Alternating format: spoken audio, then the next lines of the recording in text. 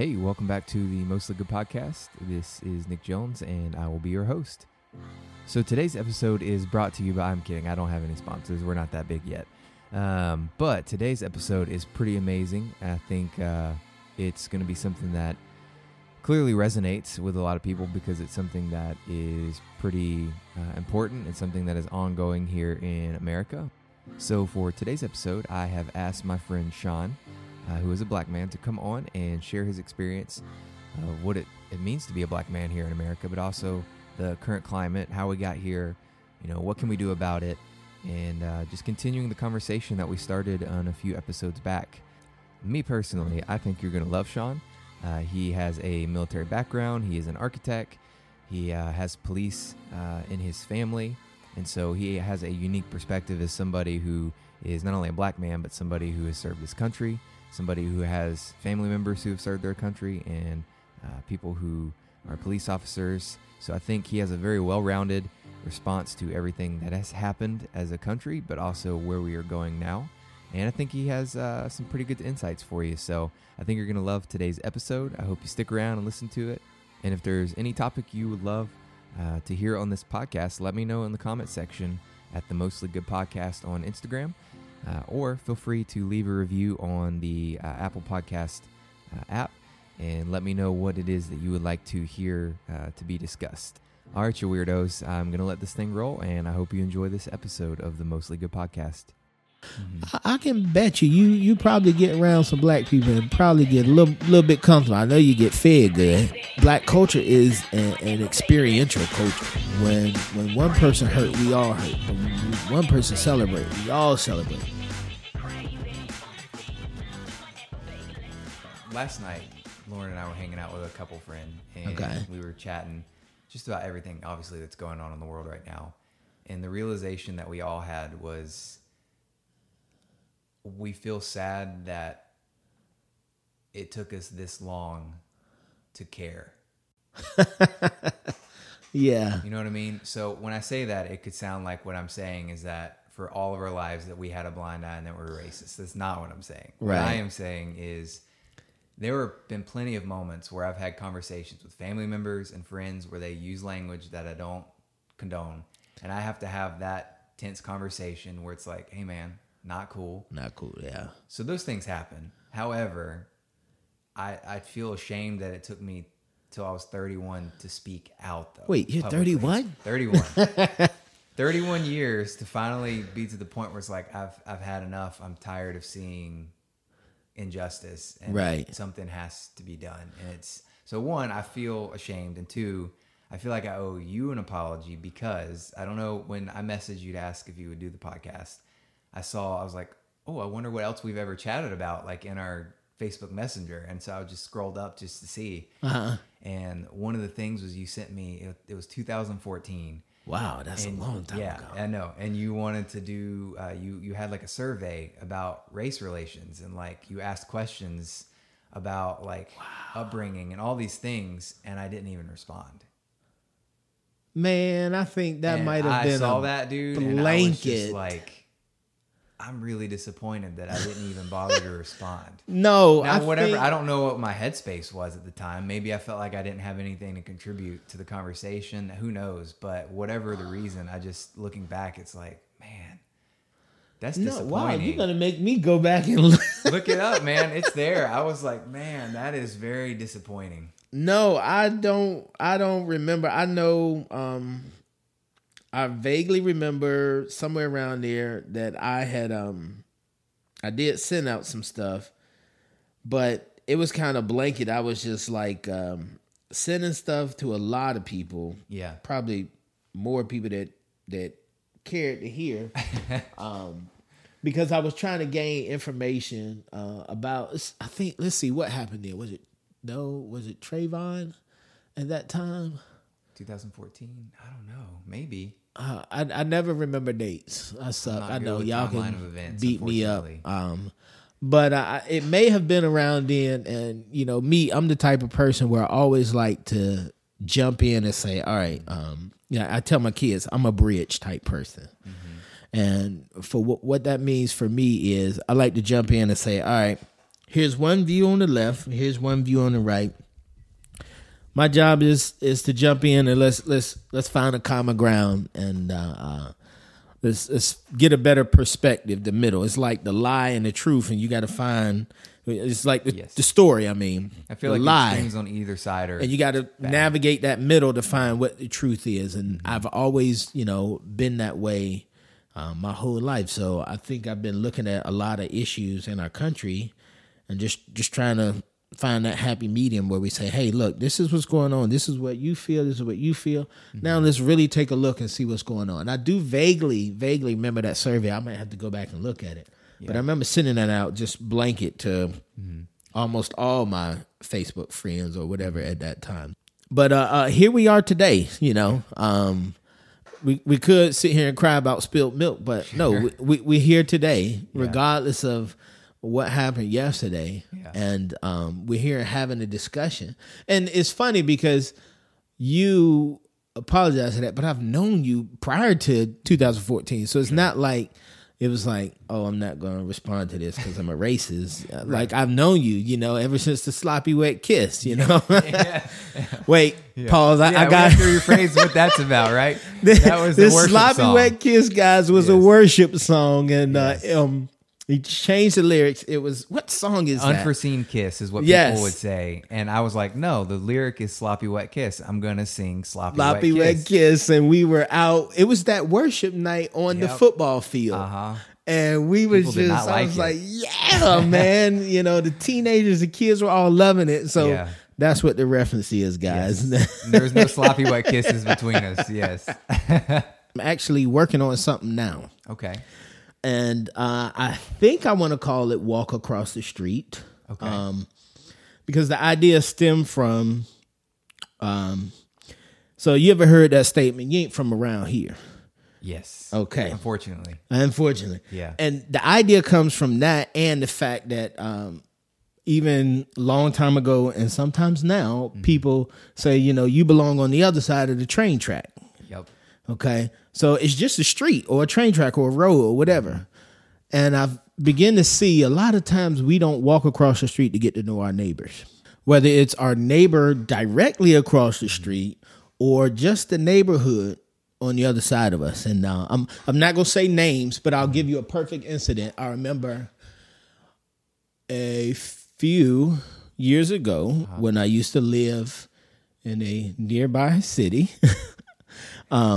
Well, I'll just say when I lived in Savannah, I remember talking with some teenagers, and we had our youth pastor had, we were kind of talking about this issue, not as intent as here, but we were just talking about getting out in the community and kind of diversifying and getting to know other people who don't look like us. And obviously, I would mean getting out in the local communities and mix in with the black kids and the Hispanics down the street and all that. And I remember they were talking about going play basketball. And I was like, we had this whole idea. Look, let's do a barbecue. We got money. We can do drinks and food. Just go over there and play and just cool out and have fun. I mean, this park was basically 2 streets over almost. Mm-hmm. It would have been a hop, skip, and a jump. Nothing for us to go. And I remember one of the statements from one of the students was, I don't want to go over there and get shot. And I was like, are you kidding me? Like, is that your thought? And I remember asking this student, like, you serious? That's your thought? And I was like, why would you say that? Oh, because, the shootings happen. I was like, if shootings happen all the time, we would hear it at this church. And I remember having other conversations, just people not wanting to go out and talk. And I'm like, why? So now I'm thinking about, let's start to walk across the street. Mm-hmm. And I've got some ideas and I'm working on it, how we can implement that. One of the things is, I'm going to open my home as soon as this coronavirus goes away. And but what I'm going to do is just invite people of all different backgrounds, socioeconomic status, and political affiliations to sit down and say, let's have a dinner, because food unites people. Food is a unifier. And so I want to, soften the tone by having some food. Mm-hmm. And then I want to just engage in conversation and get to know people. I think we'll realize that we are more alike or got more things in common than we actually think. I mean, most people want a safe house, a safe environment, first neighborhood. Want the kids to go to a good school. I don't know nobody who don't. Right. Okay. Yeah. All the parents I know with kids, we look at the schools and like, that's why I moved here. I want my kids to go to a good school. Not everyone has that opportunity to move somewhere to go to a good school. So we all want the same thing. We want a good paying job where we can afford to take care of our families, maybe do a family trip, maybe have some money for Christmas, etc. And so we got all these same ideas. Politically, we may align different, but we got the same intentions. I think if we start spending time together and get to know each other, the differences will begin to go away once we really get to know each other. I can give you a pass when I know you. Right. And not that it's an off the wall comment, but I know Nick, and it's like, oh no, it's not like that. Then we can talk, and I say, man, why'd you say it like this? Right. Oh, this is what I mean. Okay. Yeah. But if we don't know each other and there's a comment or a statement made, it's like, dude, whoa. It becomes a confrontation immediately. Right. Yeah, because you don't know. I don't know what you mean if I don't know you. Like if you come up to the street, not you, but just any person that I don't know of any shade, if you were to come up to me and say something, I don't know how you mean it. I don't know you, Yeah. So I'm excited that we're having this conversation. One of the things I've been thinking about, and I've been talking to a lot of my friends, and actually, believe it or not, our church, Seacoast Church, is having these conversations. And even today, if you guys get a chance, go check out Seacoast Church and check out our service from this morning.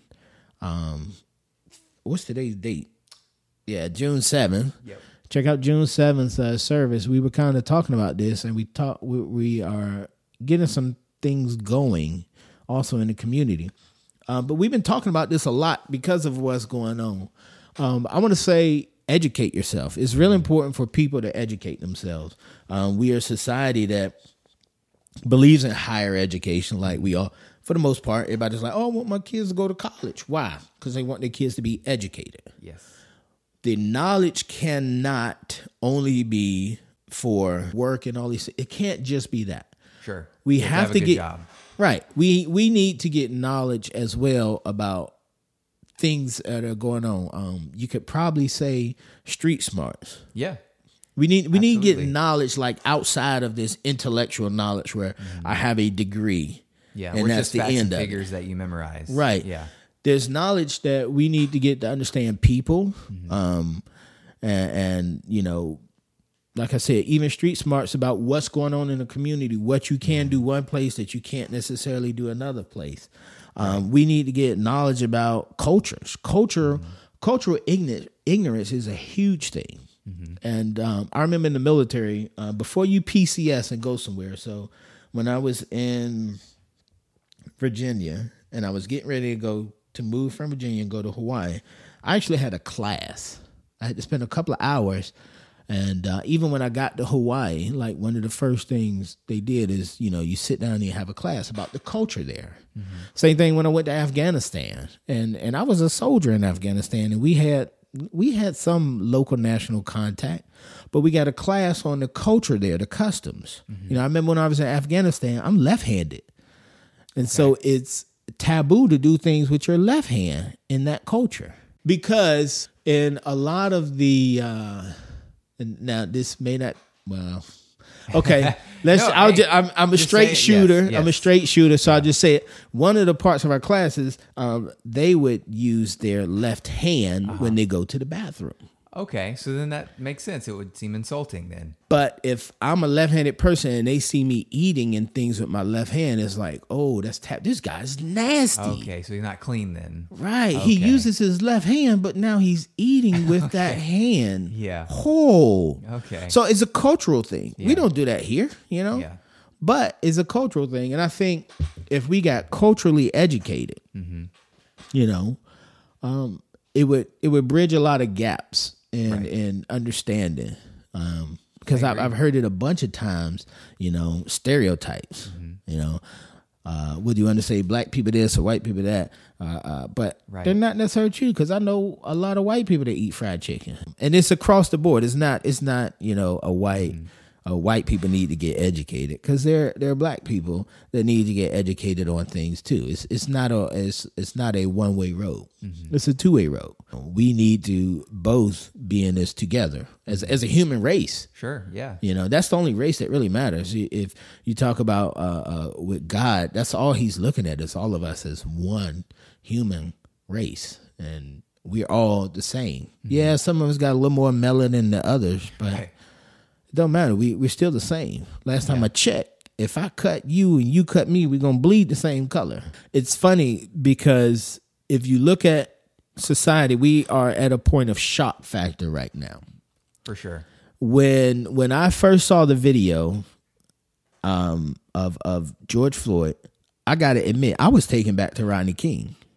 Mm-hmm. And you might be too young to know I was too young, but I did see it later. You saw it later, yes. Right? I can remember the Rodney King incident, and I was in, I want to say, middle school, maybe my freshman year of high school. But I remember it, and to watch this, I want to say it was either 8 or 18, one of those numbers that's sticking out of my head. I think it was an 8-minute long video of him getting beat, mm-hmm. and then to watch him get acquitted. I mean, not him, but the police officers get acquitted, and then the fourth one, no sentence, nothing. They couldn't come to an agreement. It's like, were you watching the same tape as me? Where were you guys? Yeah. And that was one of the first cases that we had caught on video. Now, actually, yeah. Now, mind you, this had been happening. Absolutely. But no one. It's like when you look at Selma. Mm-hmm. These people didn't believe that blacks were getting not being allowed to vote for whatever reason, and being beaten and sick dogs on and hosed down with water hoses. And then when the news people were out there, because the other people joined MLK, mm-hmm. and the news were there, and then they got it all on the news. It was like, oh, I can't. This is happening. Mm-hmm. We need to do something. We're in that same era because we're starting to see, whoa, this is happening for real. Mm-hmm. It wasn't just this one-time thing. Whoa, it happened over there. No, it happened over here. Oh, mm-hmm. maybe we need to do something about this.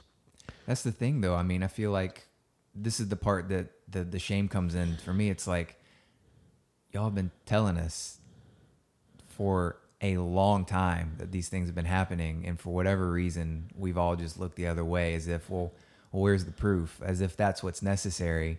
It's like, we should take your word for it. We should listen to what you have to say, because you're human, and we should try to come to an understanding of, I can't understand it, I can't fathom it, but you're going through something, and like, what can we do? How can we help? And we just haven't done it. I feel like that's where white people have dropped the ball, where we didn't want to hear it. And then we complain about the methods of how, people of color want to talk about it. We go, well, you can't protest peacefully. We don't like that. And you can't kneel either, because we definitely don't like that. And it's like, well, what other options are there, And we can't, I mean, what are we expecting? It's funny, I've had more of these conversations and more thinking about a lot of this lately, and so many things are running through my mind. I want to back up, because you talk about peaceful protests. Mm-hmm. For whatever reason or way people do things. I do watch, I look at, go back in history and look at what Martin Luther King did. But I also look at what Malcolm X did. A lot of people don't like to talk about Malcolm X because he was so militant. And he was this strong man who said, violence, I'm all with it. If he said, his famous words were, by any means necessary. And a lot of people don't like to look at him or his thoughts and his beliefs and how he worked, because he was a Muslim and he had radical ideas. Mm-hmm.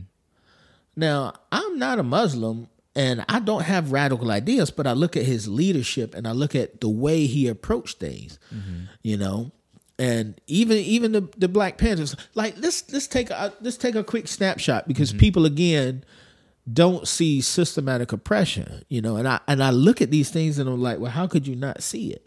So if we go back in history and if we look at California, do you really know how California became this really a state that didn't really that became so stringent on guns? It actually happened in the 60s. Okay. Because what was happening was Black Panthers, before they were known as what they were known today, they started as an organization. They began to feed communities. They began to watch over their communities, because the Ku Klux Klan was going through neighborhoods and stuff, and there were cross burnings and beatings. The police weren't going to protect them. Right. So the Black Panthers began to form their own neighborhood watch communities. And then Black Panthers, and of course they were armed, okay? Then they said, okay, we're going to protest. And they began to protest on the state's capital. Legally, you could bear arms, even on state grounds then. And Reagan and a couple of other people, and even with the NRA, was like, whoa, we these black men have guns. They're on the state capitol. We can't have this. Now, mind you, the KKK and other organizations and people had been doing this, and it wasn't an issue. They could openly carry their guns, and it wasn't a problem. People looked the other way. But now you had minorities doing this. It's like, no, I tell you what, nope. We're going to close this down, and no one can have weapons. Matter of fact, all of you guys, no one needs these type of weapons. And if you do, we're going to put a huge, expensive stamp on it where you got to really have the money to be able to do it. AKA, if you can't afford it, you don't need a weapon. AKA, poor people or minorities and blacks included should not have these weapons. Yes. So that's where the systemic racism and things come to play. If you look at housing, because a lot of people, we talk about, for right now, police brutality is at the front. No, this is a whole plethora of issue. If you look at housing, right? I mean, yeah, I bought a house in a nice neighborhood because times are a little bit changing, but my grandma and them didn't get that same opportunity. I just watched a movie called The Banker. It was about two African-American men, two black men. Y'all got to forgive me. I go back and forth with saying African-American or black. I have views on it, but anyway, I grew up in the 90s, so I prefer saying black. But it was about two black guys, two investors, if you will, who worked in real estate and then bought a bank and then got this bank to start lending money to blacks and minorities so that they could buy houses in white neighborhoods. Why? Because there was this thing called red lines where banks and government started to redline or draw red circles around neighborhoods to say, this is a predominantly minority neighborhood. We're not going to invest in these communities. We're not going to let people get loans. We're not going to build it up. We're going to put our money elsewhere. And this was in the 60s. And a lot of people don't know that. So, and you have these policies. These are policies that banks and government institutions have put in place. So my grandma, that was a factor of my grandma, fought those things. You have the same thing within schools. Yeah, we got desegregation of schools. But I tell people here, I look where I'm at, and if you look in North Charleston, there's a lot of quote unquote underperforming schools. But yet, if you look, we got, if it's not the top school, it is one of the top, I think it's within the top 10 or top 5, but I believe it's the top school in the nation, top high school. Okay. That's impressive. In North Charleston, it's, I want to say it's Academic Magnet. I think that's the school. But if you live across the street from this school, you can't necessarily go because it's a charter school. You have to apply. You have to be accepted, which is okay. I get it. But at the same time, if I live across the street from that school, I'm like, why can't I go here? Why do I have to be bused across town and then go to this underperforming school? Now, because the school is quote unquote performing, lots of tax dollars are thrown at this school. Whereas my school that I get bused to because I'm quote unquote underperforming, it's not as doing as well, and I don't have as much money for my school. If my school is not performing well, okay, teachers don't even want to be there. They're not getting paid well. Now, I get the conversation about teacher pay across the country, but like I said, in what you want to call them, inner city schools, it's a lot worse. And my school's not funded as well for programs and et cetera. Oh, by the way, you know, maybe I'm still living with grandma, grandpa, or my family who lived in government housing or a previously red line zone, okay, which is, there has been little investment in this area for a reason, right? Even since the 60s, okay? Just don't believe me? Go drive around your community and look at what you consider the bad areas, and then do a history on how long that area has been quote unquote bad. Just do a history on it. And you can see that you follow the tax dollars, okay? You'll be able to start to see that. Right. So you have all these negative things compounding that area. What can you expect to come out? So if I overdraw my bank account, so basically my bank account is always in the negative, what do I expect to get out of my bank account? Nothing. It's in the negative. Right. I can't expect this area to produce. And then that's not a statement to say that black people in black communities don't produce. I am talking about systemic issues that make it harder, Right. okay, Yes. for the black community and minority communities to overcome. And those are just It just makes it more difficult for right. you. So you have to work harder, right? So I think the problem that, like, the things that I see on Facebook from other white people, they say things like, well, I've had hardship and I had to work hard. Why can't they? And okay, just stop. If they can't recognize why that is messed up, we're stop. not saying like, okay, because I've been hearing this a little bit with Black Lives Matter and all these things. And we're not saying you haven't had hardships. absolutely. We're not saying that maybe your upbringing wasn't tough. Sure. We're not saying that. Actually, do you want to know why I'm in Charleston? The reason I moved to Charleston because I couldn't get a job in Savannah. I was told by some other people who I knew when I was looking for work as an architect. You know, I said I graduated from SCAD. I won't say the firm's name or any other people's name involved. But I remember talking and trying to get a job. I saw that they had an ad. And, you know, this is during the slow upswing from the recession. And I was just told, no, we're not hiring.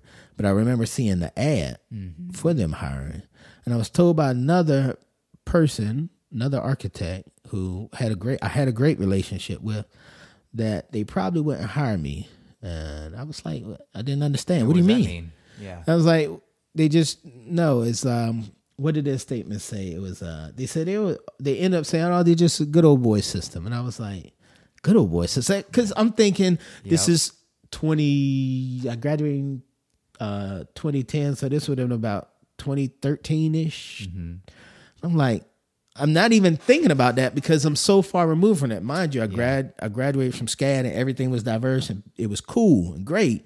And I had a lot of great friends. And so it was like, man, things are kind of moving forward. But then it was like, wait, they want a good old boy. You can't be, I know I'm in the South, but it can't be, right? This is 2013. But it is. And it just sunk in and I was like, dang, wow, it kind of hurt. But then I was like, oh yeah, I should have expected that, you know, because it happened. I've heard it and seen it so many times before. But my point was when you lump all these things together, what do you expect? And then to flip it, where on the other side, you have poor areas. You don't have money coming in through businesses and loans for houses and stuff like that. So it's poor. The education in that area sucks. What do you expect? Crime. Now, I'm not making no excuse for crime. I hate crime. period. I think it's wrong to steal and sell drugs and whatever else goes on in any community. Not that those are black things, but that's a result of lack of funding, lack of education, lack of investment. That's what happens.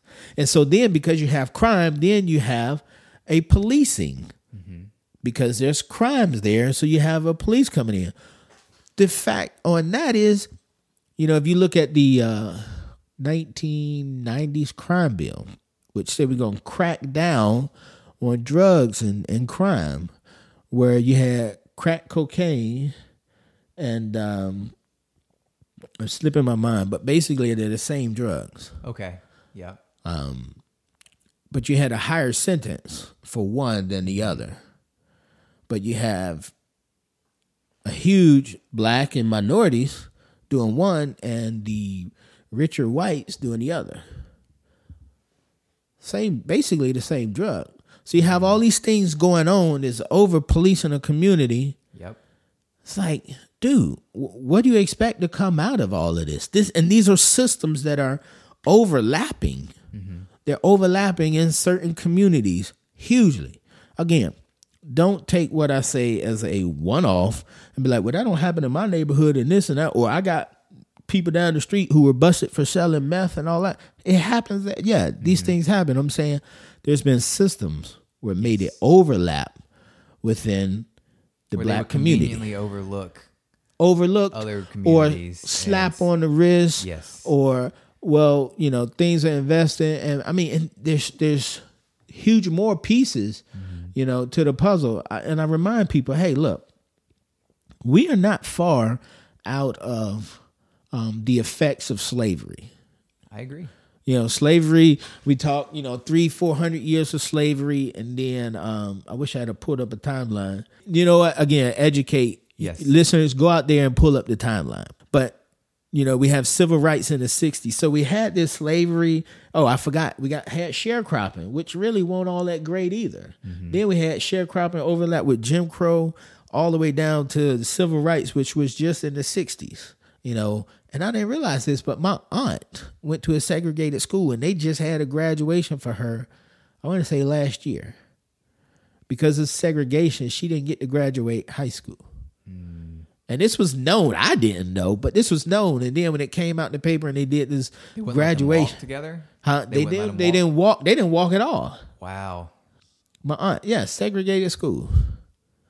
And so they just walked last year. My aunt is 60-something. My mom, 60-something years old, almost 70.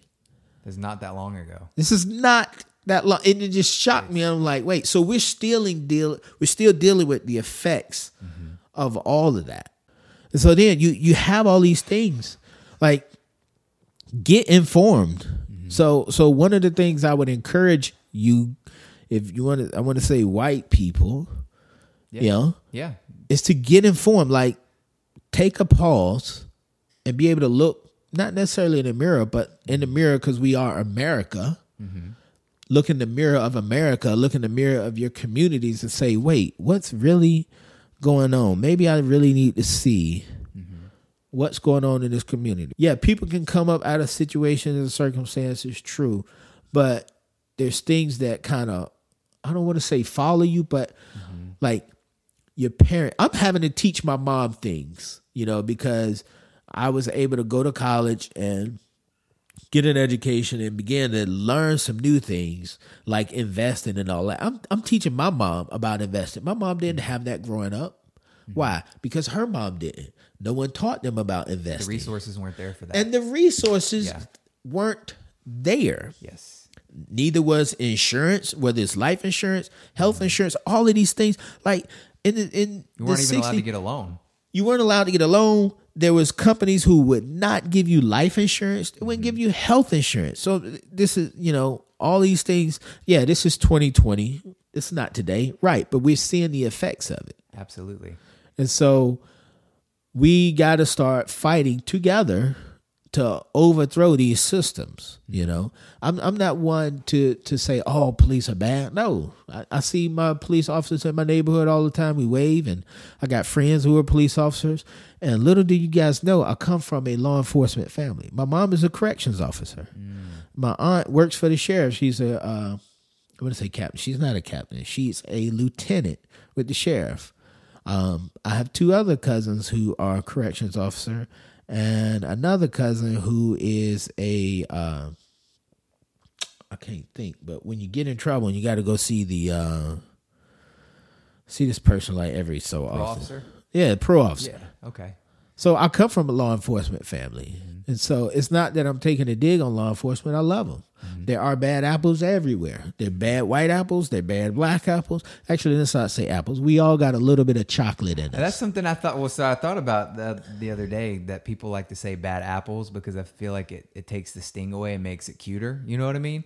To say somebody's just a bad apple, that doesn't sound. You're just not calling it what it is. Right. I think we should remove bad apple and just start saying, no, this person behaved like a bad person. Yeah. Right? Instead of, because I feel like when you do that, it sweetens it up. I think we should call it out, period. Like right. you mentioned earlier, if someone says an off the wall comment, it's like, wait, that's not cool to say. Absolutely. But I think the problem is, having these conversations, I'm learning a lot of my white friends are either scared of that confrontation 100%. Or B, kind of ignorant of it. Like it's so common to them that it goes over their head. Well, why question it? Because it's good for them. You know what I mean? This is the problem that I have with fellow white people is where it feels like, why even bother to research? Why bother to look? Because life is good for them, right? And you know, that doesn't, I'm not saying that they're necessarily bad people, but for whatever reason, they're choosing to only focus on themselves. And by doing so, they're not focusing on all the other realities, like what it's actually like to be a person of color. I will never know. I can hear stories and I can see what I observe and know that those things that are happening are ugly, but I will never know what it feels like to have a target on my back. You know, like I'm never going to understand what that feels like unless things just, for whatever reason, reverse. I doubt which that. I don't ever see. Yeah, exactly. Then I will never know. And that's the point. That's the sad reality is that I won't, but people of color will know and they have known. And the other issue that I have is that people like to say things like, well, they could work hard and blah, blah, blah, blah, which is ugly. Just going to go ahead and say right here, ugly. The issue that I don't think that those people realize is, let's just go back 1865. Civil War ends, right? Slavery is supposed to be disbanding. Mm-hmm. Juneteenth, which is coming up in another week and a half. Yes, right. So we have that, okay? And then let's just say we fast forward to the 60s, all right? Okay. And all up to that point really don't have rights. You're not going to get a loan. You're not going to have resources. Nobody's Oh, by the way, we weren't a man, but then we were 3/5 of a man. Right. Okay. And so we were fighting all these views. Then when we were recognized as a man, it was, you're a man, but you're not equal. Oh, let me back up. You're a man, but you're African. Actually, you're not even an African. We don't know what you are. You don't have a home country. So this is why the 13th Amendment, I think it's 13th, had to come in and say anyone born on U.S. soil is an American. Absolutely. Because you were a slave, and with 3/5, you had no identity. They took that away from you. Stolen. Yes. History gone. And so we had the 13th Amendment to come out and say, oh, wait, now you're American. But then we still had to fight. Yeah, you're American, but voting is not for you. Right. But then we fought to get voting, and while we fighting, you're American, but you're less than American, so you use the back door. Right. Still having to separate and segregate. You can't use certain fountains. You can't sit in certain places. Now, mind you, if you ask your grandparents, they remember this, and some of you guys can ask your parents. Some of y'all parents will be old enough to talk about this. So this is not something distant that we're talking about, like when they built the pyramids. People who were there. Right. This is something that is a near recent historical event. Right. So you have all of that happening, right? And so it's like we're expecting people of color to do from the 60s till now. You can say blacks because Okay. a lot of the conversation is more towards black. Like when you say people of color, that includes Asians, That's fair. minorities Yeah. and all. Yeah. And granted, guess- there have been issues in historical events with all types of people of color, minorities, but Asians weren't slaves. That's fair. They did have like the Japanese did have the encampments after World War II, but it wasn't as long, So we want to center the conversation about where it should be focused. Okay. So I think the fear as a white person is saying black. It seems like it's a bad word. Like what? No, dude, I grew up in the 90s. Like we say, I'm black and I'm proud. Like That's because I amazing. don't call you. Check this out. This is one of my own personal struggles. Like. Yeah. Last time I checked, I just did the census. I don't think the census said a European American, did it? It says white. Okay. Yeah. Last time I checked, it says white. And it'll say Hispanic. But then it says African American / black. Well, I don't need the African part. I understand that's my origins, but I'm American and you say black. If you're going to say white, then you'll just say black because you don't say European American or whatever other, country of origin / American. Right. So why would you have to designate it as African American? Mm-hmm. Now, I get it. That's the politically correct because also saying black carries a negative connotation. Right. Not necessarily for me. Again, I grew up in the 90s where it was all about black power and all this stuff. And it wasn't black power to overthrow any other race. It was, to be proud of what you are. Yeah. To be proud of what you are. Not saying that, white power is not necessarily bad, but people that you typically say white power from what I've seen in past history and near recent history have a whole different view Their of agenda's different. White power than it is with black power. They feel as if that's their supreme. Exactly. Or better than, and that's different. Black power has never go look at history, never has it been a supremacy issue. It's been a internal thing because, again, as the conversation was going, you got to understand when we were, when blacks were in slavery, it was you are less than. Mm-hmm. Everything about you is less than. So the conversation has shifted to saying you're less than to no, you are powerful. It is awesome to be you. Like, enjoy being you. It's a good thing being you. Mm-hmm. You're not supreme over anyone, but you being you is great. So it's okay to say black. Yeah. I appreciate you clarifying and calling me out on that because it is important because I feel like by not saying it, then it's denying your reality of who you are in essence, right? I mean, by not saying black, it's like I'm taking another thing away from you and I get that a lot too, right? I get a lot of people like, because I got to tell you, my wife is Hawaiian. Okay. And so when we get to, everywhere I've been, moved around from being in the military and the churches and stuff, they get to know us and meet us. They think, oh, you Hawaiian? What you like, Hawaiian and what? Are you Samoan and mixed? Are you mixed? Because, I am brown skinned, I'm milk chocolate, I'm not like dark chocolate. And I got light eyes and my hair is like brown. So people don't think I'm black. And I'm like, no, my mom black, my dad black, my grandma black. They all are kind of my complexion. But as far as back as I know is my great grandfather, we're all like brown skin. But I'm black. Mm-hmm. That's who I am. So it's just interesting that, you say that. And a lot of people have made these comments and I have to correct them. No, I'm a black man. Right. Yeah. No, that's a good distinction to make. But to jump back, what we were saying though is, it's like we expect black people to do from the 60s till now what white people have had hundreds and hundreds of years to do, and it's like, hey, catch up. It's not. From my perspective, that's how I'm seeing it. I mean, right. How would you say?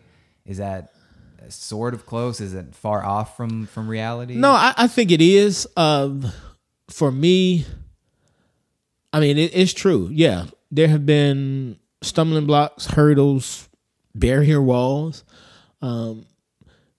in the black community progressing and moving forward. Does that stop us? Should that stop us? No. I get, but I don't get both sides of the arguments. Right. It's like, it's like doing an obstacle course and the person beside you is just running a sprint. Yeah, of course you're going to get there at the end if you running a sprint with no obstacles. Of course. Mm-hmm. But don't expect me to do it in the same time. 100%. Or you know what? Come run this obstacle course with me. Another point I want to bring out is, get beside people. Like, I'm a big proponent of making sure my family has a multicultural background, because obviously we're a multicultural family. My wife is Hawaiian. Actually, she's Hawaiian and Filipino. And so, like, when I read my Bible and I look in Revelations, I see John saying that when he looked in heaven, he saw a multitude of people that no one could number. So the multitude of people was all races. Mm-hmm. And then there was a number, like, individually, he couldn't number them because there was so many of these multitudes of people. Mm-hmm. And so I'm struck by that to say my life should be that way. Like, I don't want my life and my worldview to be one-sided because I'm missing something. I'm missing an education. I'm missing an understanding culturally, politically, economically, if I only understand one view. So my encouragement to a lot of you listeners, especially if you're white or whatever, go and surround yourself with other people who don't look like you. Mm-hmm. That's part of the problem, because we stay in our circles. Mm-hmm. And we stay with people who generally look like us because we think we're comfortable there. Mm-hmm. I can bet you probably get around some black people and probably get a little bit comfortable. I know you get fed good. You might even have a great time because black culture is an experiential culture. Mm-hmm. When one person hurt, we all hurt. But when one person celebrate, we all celebrate. Mm-hmm. This is why if you look at the music, it's like out there, and it's it's more than just the music and the lyrics. It's this feeling that comes with it. Man, it's about the experience. Like, get out there and change your circles and make your circle look more like a rainbow of different colors. Mm-hmm. And don't just sit back. And it's okay to not know and say, well, I don't know nothing about black culture or whatever, but I just want to make some new friends. Yeah, absolutely. I think it can be intimidating, not because of the reasons people would think. I think it can be intimidating because it can feel like maybe, at least in my experience. So like when I was in high school, I had friends who were black. That wasn't an issue, but I think once you get out of high school and you're in the real world where you don't have that social network, starting new friends is hard as is. I think what the problem is, honestly, and I think back to a conversation I had with my youngest daughter about just making friends. We were talking about transitioning from middle school to high school and a bunch of other things.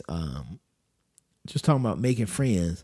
Because a lot of times, what I notice, kids, and I've had this even with students that I mentor, there's this awkward moment going to a new school, a new area. You're the new kid, quote unquote, and you don't know anybody, et cetera. So it's that weird feeling. I was like, you know what? I think we're so scared of being awkward that it prevents us from doing things. And I told her, I was like, why don't you become queen of being awkward? And she looked at me weird. Like, what do you mean? I'm like, look, I've been to a number of job interviews, and it's awkward.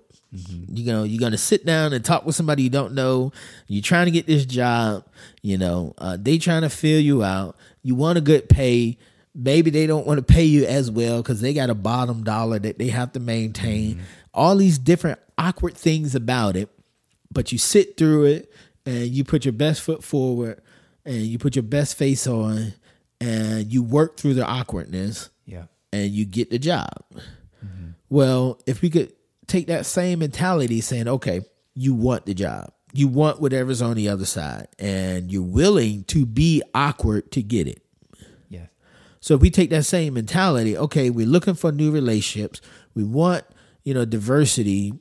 in our life. We're not sure how to get it, but if we accept the fact that this is going to be awkward, but the goal, the prize on the other side is more important and is worth it. Yeah. I'm willing to be awkward and accept the fact that it's going to be awkward only at first. Right. Because now that you're at that job, after a week, after a month, it's no longer awkward. You know people, y'all talking, you're laughing, you're making good money, you're doing things.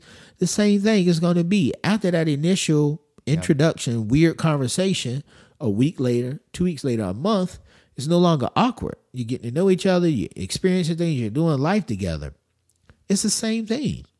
So it's not a stumbling block. It's not a problem to, the black people in your community when you walk up to them. Now, it's odd if you be like, hey, black guy, I want to have a relationship with you. That might be a little weird. Sure. That might be really, really weird. Yeah. Wrong approach. But I'm sure there is a black person around you that you know and you can have a conversation with. Yes. And explain, hey, look, I don't know you well and I want to get to know you better. Yeah. How about we do that? Maybe, and then if you're not sure, a simple invitation to dinner, whether it's at a restaurant or at your house. I preferably say at your house because we hardly have people at our home. Usually the people that come to your home are close to you and that eat at your dinner table. Okay. That's a good way to start this relationship, is bringing them into your safe place, your sacred place, your home, your dinner table. I think the dinner table is sacred, and I think it's the heart of the family, even the heart of the community. And so bringing them to this place that's the heart allows them to see you, because then as they're coming into your home, you're opening up your life to them. Saying, I trust you. Yeah. And guess what? They'll open up to you. It's like, wow, I get to see your family. Let me tell you a little bit about me. And as you continue that, and then be okay saying, you know what, how about next time we have dinner at your house? Then this dialogue and this relationship is being built. And then when things happen, say, hey, man, I just want to have a conversation about this. And, I'm not sure I got the best view, and I want to get an understanding. That always, just those words, I want to get a better understanding.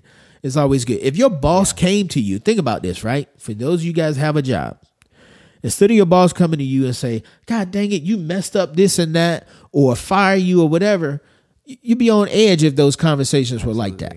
But if your boss came to you and said, hey, that report that you did, I want to understand how you put together those numbers that way. Even if they were wrong, maybe he didn't say they were wrong. He just asked you, he or she just asked you, hey, I want to understand how you put those numbers together. That's a softer, not even a blow, but that's to approach. Yeah, it's easy approach. And then you'll be like, oh, what I did was, this and this, and I got these numbers from over here, and this is why I did that. That's the same way. Hey, I want to get an understanding of, what's going on. Right. Can we talk about it?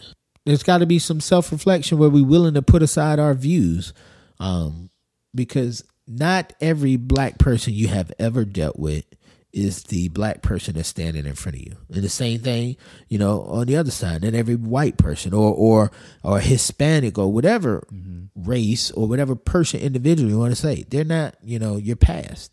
Yeah, whatever I do, I don't speak for all white people, right? Exactly. So if I like playing guitar, not all white people love playing guitar. You know what I mean? Right. It's like, I'm not the say all be all for all things white. Your wife, she's Hawaiian and Filipino. Like, how was that? I mean, that's a different culture as well. So what was that like learning about her culture? Well, I'm a sponge. Okay. I like culture. Yeah. And especially food too. So it was interesting that, we start dating and get to learn about Hawaii. And the only thing I kind of knew about Hawaii, I knew a little bit what they teach you in school. Hawaii is this island. Right. It's all these beautiful shores and the beaches, and the girls do hula. And that was pretty much it. But getting to know her, learning about Hawaiian culture, and the spirit of aloha, even historical events and things in Hawaii, which, oh, by the way, that's a whole nother conversation, because Hawaii became a 50th state by being stolen land. A lot of people don't know that. I didn't know that. Yeah. Businessmen marched into the Queen's Palace. Marines marched into the Queen's Palace and overthrew her. And this was in the early 1900s. I want to say it was in the 40s. Yeah, that's sickening. Stolen land. So, Hawaii wants to be a sovereign land, but it's kind of hard now. But again, that's another, racist, a systemic issue in our country that a lot of people don't know about. So it was interesting to learn this because I said the same thing. Wait, what? Yeah, it's stolen land. Like this was not. They didn't want to become a land, but she was a sovereign ruler. Was kicked out of her own palace. What? And this would have happened in my grandma's lifetime. So it's systems. Yeah. So. I mean, look at America. I mean, obviously, we all know what happened to the Native Americans. So it's like, all right, we're sitting here fighting battles about things that we feel entitled to, and this wasn't even our homeland to begin with. Nobody's, yeah. Yeah, it's very messed up. It's so bizarre to me. Well, that's the sin issue where we see greed. Yeah, and that is evil. Evil knows no race, no continent, no bounds, even waters. It just is what it is. But just to learn about cultures and hearing that, I was like, oh my gosh, that is crazy. That it completely changed my view of things, when you look at politics and things. Because I remember we lived in Hawaii. And I was like, man, why are these people having a protest downtown about sovereign land? Like, why? Because everything I knew about Hawaii was beautiful beaches, tourism, and hula and great food with beautiful women. I was like, what's the problem in that? Right. Who's complaining? Yeah. Why are you complaining? Sovereign land. What? Oh, your land was stolen. Oh, ooh, that is a problem. Yes. So I get it. Like, there's more to what's really going on than what most people know. And that's including now when people, have issues, whether it's with Black Lives Matter or any type of protest, they're looking at surface level and saying, no, I don't get it. I try to explain it this way. So there's a scab on my leg and it's bandaged up. Okay. But if this bandage keep getting ripped off, and there's still an infection in there, that leg is going to never heal. Or wherever it is, the wound is. That wound is going to never heal because there's an infection in there, and then the bandage keep getting ripped off. And it's irritating it. So it's irritating it. Yeah.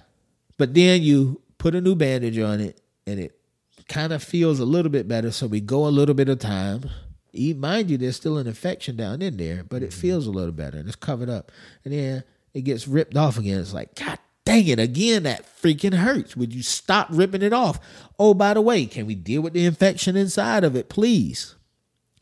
So that's what a lot of things that are going on. That's how I kind of equate it.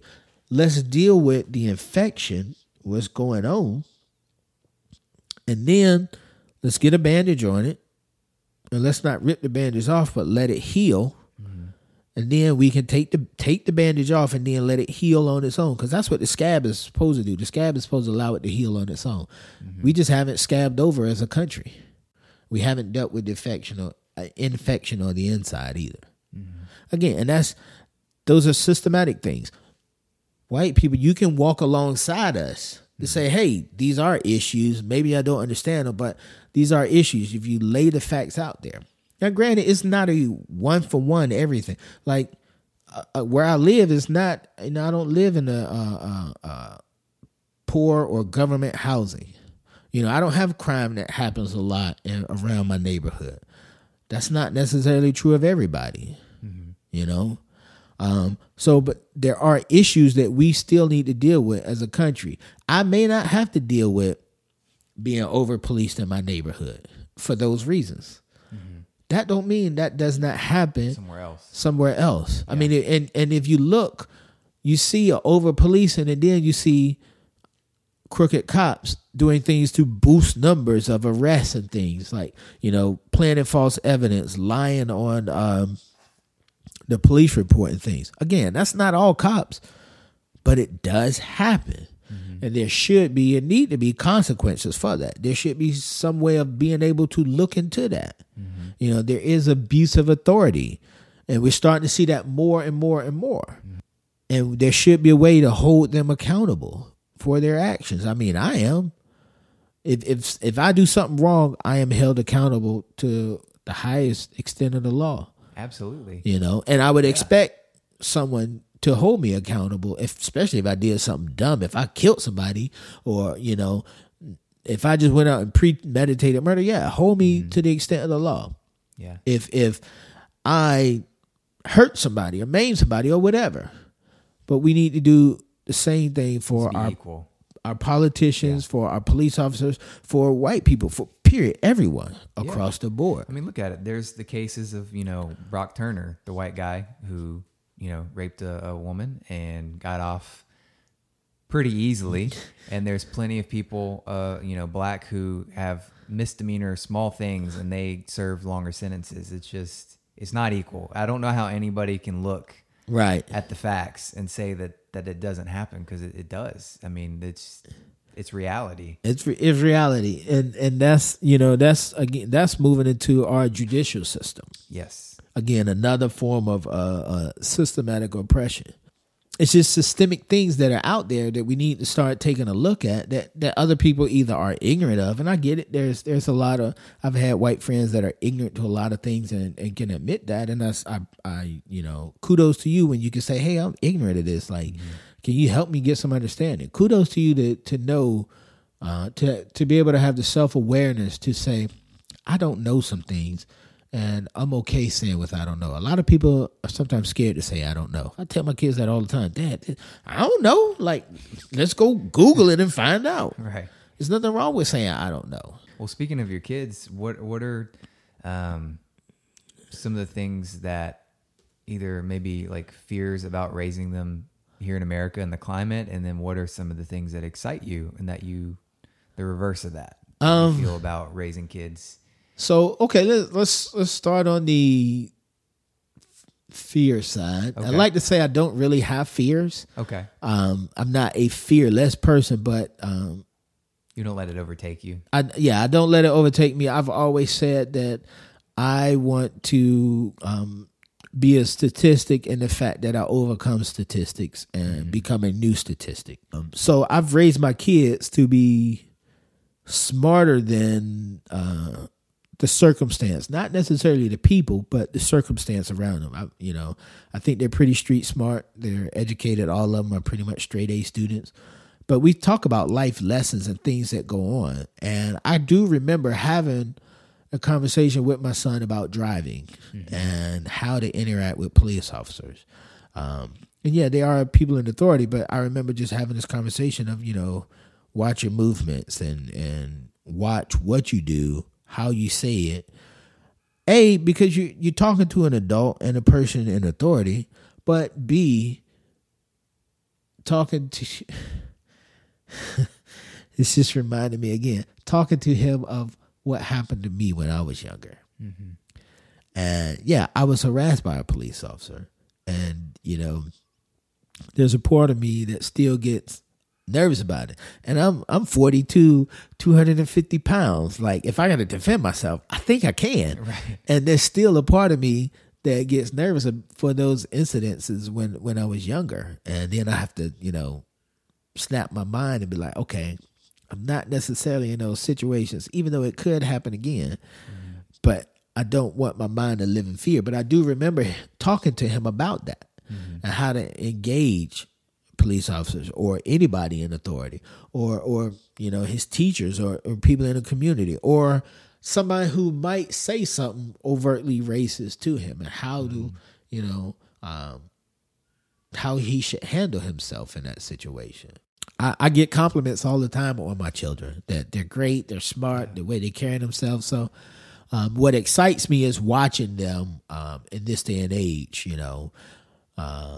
how I think, man, these guys are going to shock the world. They're going to change the world. Like their passion, not just for injustices and things, but their passion for people. Like my kids got bleeding hearts, And that goes back to part of being black in the black culture, at least for me, and growing up in my community and black culture that I grew up in.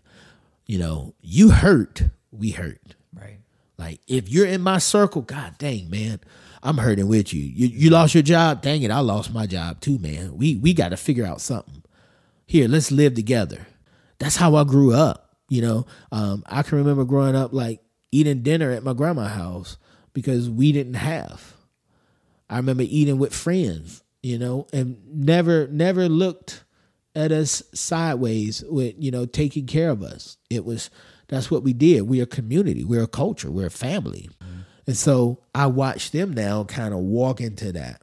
I remember, and I had to catch myself because, I was paying money on my son's lunch.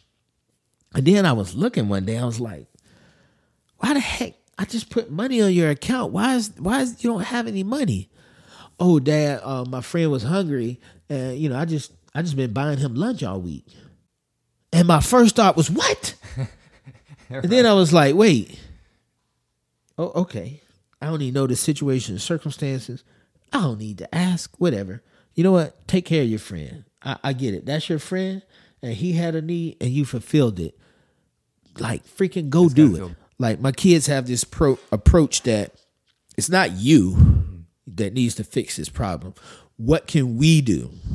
They take ownership of it, leadership. Like, we are going to solve this together. Yeah. Uh-huh. It's not you versus me. It's us. And I love seeing that. And I'm like, man, these guys going to shock the world because they hit the gate running. And they're younger than what I was when I finally got involved. They're still in school. I watch my daughter reach out to Clemson and says, hey, what can we do? Here's some things I noticed. Now, how can we? Here's what we can do to fix some things. We. I'm like, go ahead. I'm excited to see awesome to hear. What they're going to do. Yeah. It's emotional hearing it. I mean, you could probably see it in my eyes. But that's got to be a really proud moment to know that the work that you two did as parents and the people in their lives, and that's who they are. They want to make a difference and they want to work together. And it's like that to me, I hear leadership. When you say that, I'm hearing, they're leaders. Because leaders figure out how they can unite people and how, like, what can we do, and not just talk about it, but no, we're not just going to talk about it. We're going to do the thing. Man, that's leadership 101, man. When I was in the military, I had leaders come and tell me, hey, don't bring me a problem without bringing me a solution. And I used to hate that at first because I'm like, dude, well, here's an issue and I ain't sure about it. And so I had one leader pull me aside and was like, look, I need you to have skin in the game. Mm-hmm.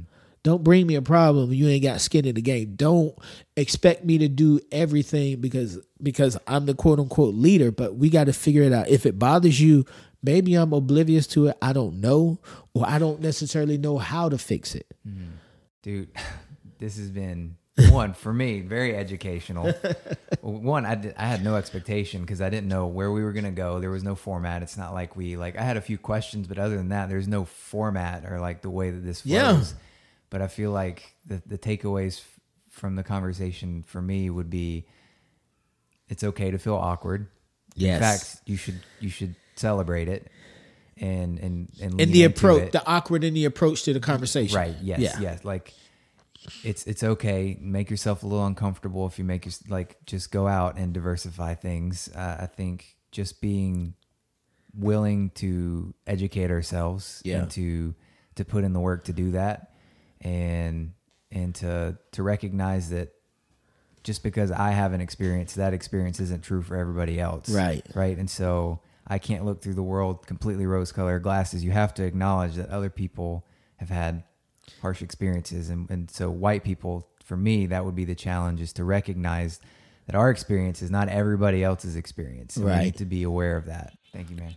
Yeah, man. This is awesome, man. So I love it. We can do another one, man. Anytime, man. Anytime.